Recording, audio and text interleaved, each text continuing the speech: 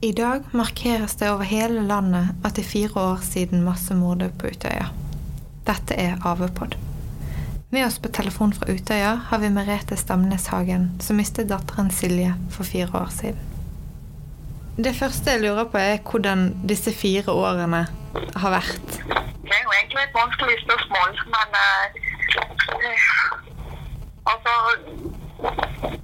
det går greit. Det går greit, og det går fremover. Og sorgen jo vel mer gått over som et sovn. Men vi sovner Silje hver dag. Det gjør vi.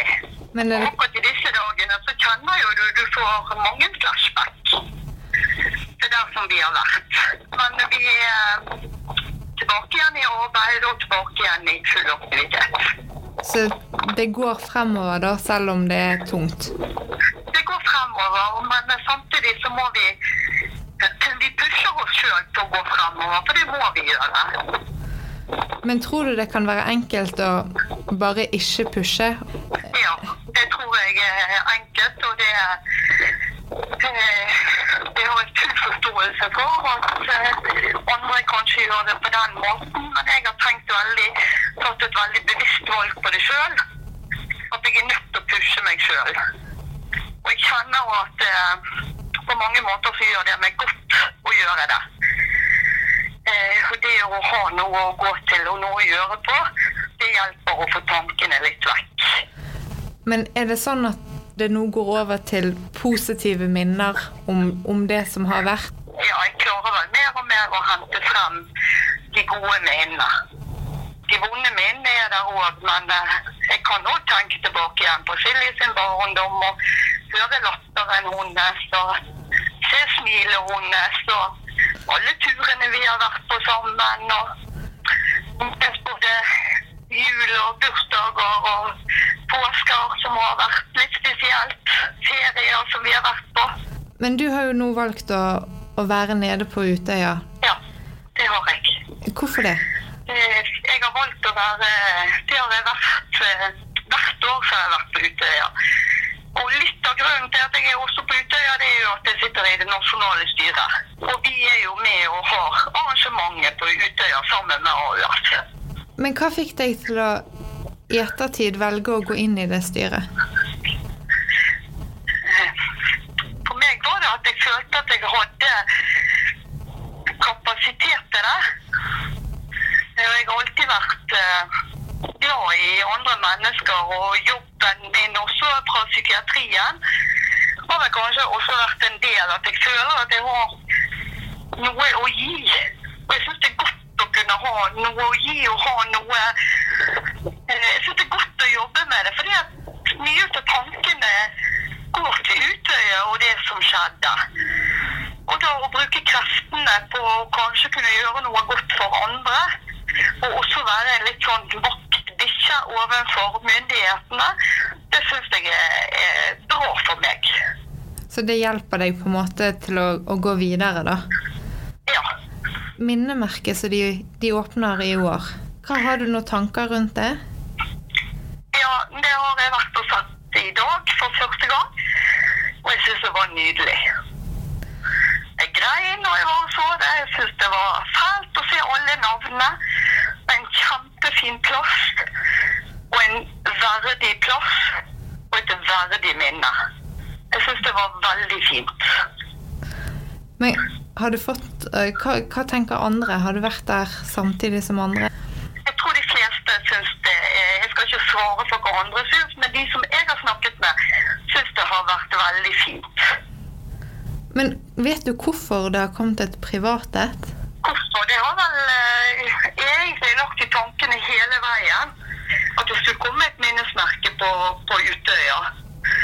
Og det jo for å si ettertiden og ungdommene som nå kommer. Vi skal vite at det skjedd noe på Utøya. Det skal være en plass å være på, men det skal også være en plass til å kunne gå og minnes. Og det som minnesmerket der skjedde det ingenting 22. juli. Der var det ingen som ble drept. Så det er ikke tilfeldig at det står der det står da, for å si det sånn? Det er ikke tilfeldig at det står der, og det var en av de etterlatte som fant i juli, og viste det til andre, hva de synes om plassen.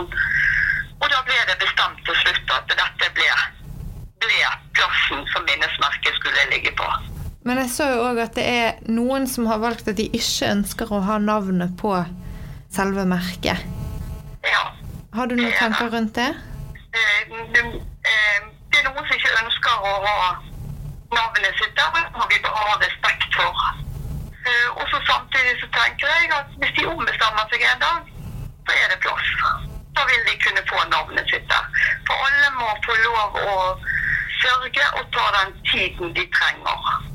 Du sitter nå i styret i støttegruppen. Ser du mange forskjellige måter folk takler denne sorgen på? Ja, det mange forskjellige måter. Det like mange måter å takle sorgen på som det mennesker. Vi alle ulike, og vi takler tingene forskjellig og i ulikt tempo. Men hva gjør dere for å hjelpe folk gjennom dette her? Altså, vi kan ikke hjelpe folk sånn i forhold til plager folk kanskje har hatt i ettertid, men vi jo der, vi kan jo kalle det for likemannsarbeid. Vi driver en del, vi har jo aktive fylkeslag, sant, rundt omkring i hele Norge. Og alle fylkeslagene jo åpent for folk som berørt. Både etterlatte og ungdommer som kommet hjem igjen, og overlevende og foreldre til overlevende. Og det fungerer egentlig veldig godt. I Hordaland går vi veldig godt i sammen. Så vi kan jobbe med få til arrangementer og ting der vi samlet både etterlatte og overlevende og foreldre til overlevende.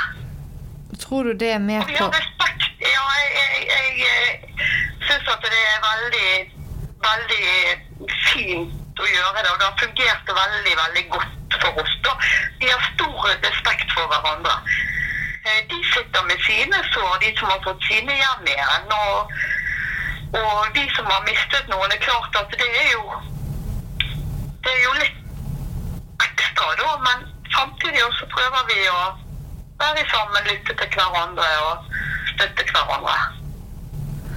Sånn at man står sammen om det da, om du kan si det sånn, at det flere skuldre som bærer det sammen. Men hvordan det der nede nå i år? I dag og i morgen så har vi åpen dag på Utøya. Med åpning av selve minnestedet, en stille stund fra klokken 3 til klokken 4. Og så vil det være en seremoni i bakken. Jeg tenker litt også, neste år så jo det 5 år. Tror du at markeringene kommer til å... At man nå kommer til et tall hvor... Jeg vet ikke om jeg skal si trappa ned. Jeg skjønner hva du mener. Og det kommer vi til å gjøre. 5-årsmarkeringen, det nok litt...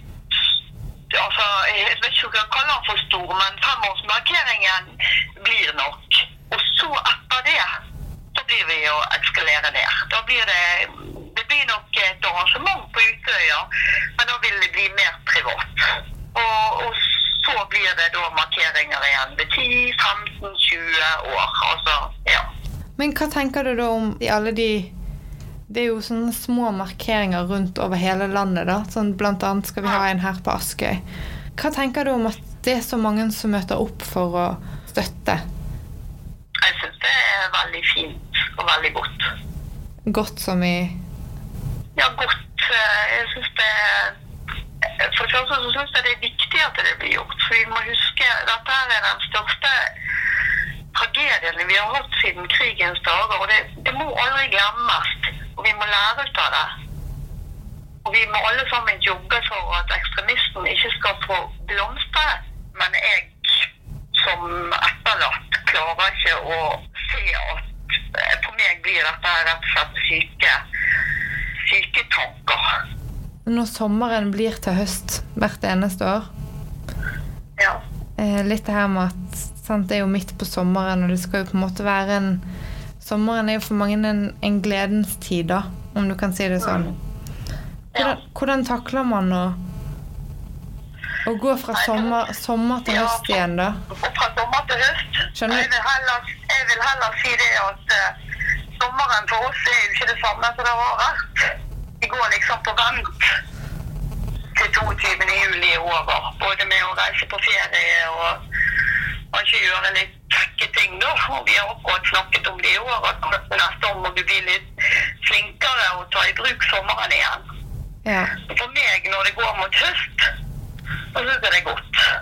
Så jeg går liksom på vent til 22. juli, og jeg er egentlig ganske sliten når 22. juli er ferdig. At et arrangement lager seg ikke selv, for det er mye arbeid i forkant. Men også sånn, på det personlige planet så har jo du, altså tankene kommer jo tilbake igjen, både hvordan været var, hva vi gjorde på det året, hva vi gjorde 22. juli, og alt kaoset rundt oss. Så, ja, og du kjenner at du sover mer urolig om natten, og ja, det er en tung tid. Dere har jo hele veien vært ganske åpen om alt, egentlig. Ja, vi har det. Hvorfor har dere valgt å gjøre det? Fordi at jeg tror vi har mye å lære om sorgen. Folk har mye å lære. Vi er ikke gode nok, noen av oss, i forhold til det å møte andre som har opplevd noe trasig. Og det kan jeg si for meg selv, og tenker på jeg møter noen som gjerne har mistet noen på et tragisk vis. Kjenner du det i magen når du skal møte det, at det er faktisk veldig vanskelig. Ja. Derfor synes jeg det er viktig at jeg er åpen og forteller. Og jeg har jo et håp om at vi alle skal lære mer. Og i møte med en som har opplevd noe tragisk, at det er ikke så farlig. Nei. De er de samme som før, og så må folk takle gjerne og høre at akkurat i dag så orker jeg ikke å snakke om det, uten at det er noe ondt i det. Men det er rett og slett bare det? Ja, og det å gå og bære på ting inni seg, det tror jeg bare gjør tingene mye verre. Hvorfor det? Det er fordi at da tror jeg at den store svarte klumpen i magen når vi bare blir voksne, det er bedre å snakke om det og få det ut. Så jeg kan grine, og jeg kan le, og jeg er faktisk ikke redd for å vise det. Og det tror du vi alle egentlig skal bli flinkere til? Jeg tror det, ja. Tror du det er en kulturell ting? At nordmenn generelt er litt lukket? Ja, det tror jeg er veldig kulturelt. Etter vi mistet Silje, så møtte jeg en familie fra Etiopia, og de var så opptatt av at jeg måtte grine. De har grinedamer som kommer, der de sitter og skriker ut sin smerte og sin sorg. Såpass? Ja, og det var de veldig opptatt av, at de syntes at vi måtte skrike mye mer. Okay. Det er noe kulturelt også. Vi er opptatt av å holde et ansikt. At man på en måte, ja, du skal ikke vise den følelsen da? Nei. Du skal være sterk. Man kan vel være sterk selv om man viser det? Ja, jeg mener jo det at man kan være sterk for det om man viser. Jeg pleier å si at jeg kan grine, men så sier jeg samtidig jeg bærer det. Jeg tåler det. Nei, men det... Alltid andre så trenger å si så mye. Det er en klapp på skulderen det. Eller bare si så mange har sagt til meg, og det synes jeg er egentlig gode ord. Jeg vet ikke hva jeg skal si. Men jeg tenker på det. Det er nok det. Det er nok? Ja, det er mer enn kan nok. Men vil du oppfordre folk til å snakke litt om dette her nå i morgen når markeringene går? Og ta det opp igjen og snakke litt om hva man kan vi godt gjøre. Ja, hva man føler og hva man tenker og... Ja. Man skal ikke være så redde for det. Tusen takk for at du ville stille opp. Ja, alt i orden. Askeværingens podcast AV-pod er laget av vår redaksjon på Kleppstø. Her tar vi for oss viktige og uviktige hendelser som skjer på Askøy. Vi inviterer kilder for å snakke om hendelser, og vi gir våre lesere et innblikk i hvordan vi tenker når vi lager vanskelige saker. For å abonnere på podcasten, trykk på podcast-appen på iPhone din og bruk søkeordene AVPod, eller ta i bruk andre podcast-apper for Android for å gjøre det samme.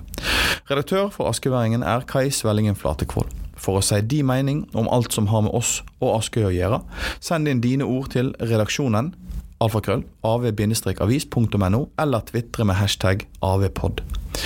Ansvarlig redaktør for Askøyværingen Terje Olsen. AVPod blir laget i tråd med Vær varsom-plakaten. For å besøke våre nettsider, gå til askøyværingen.no. Søk oss opp på Facebook også, og trykk like for å få med deg alt som skjer i din lokalavis.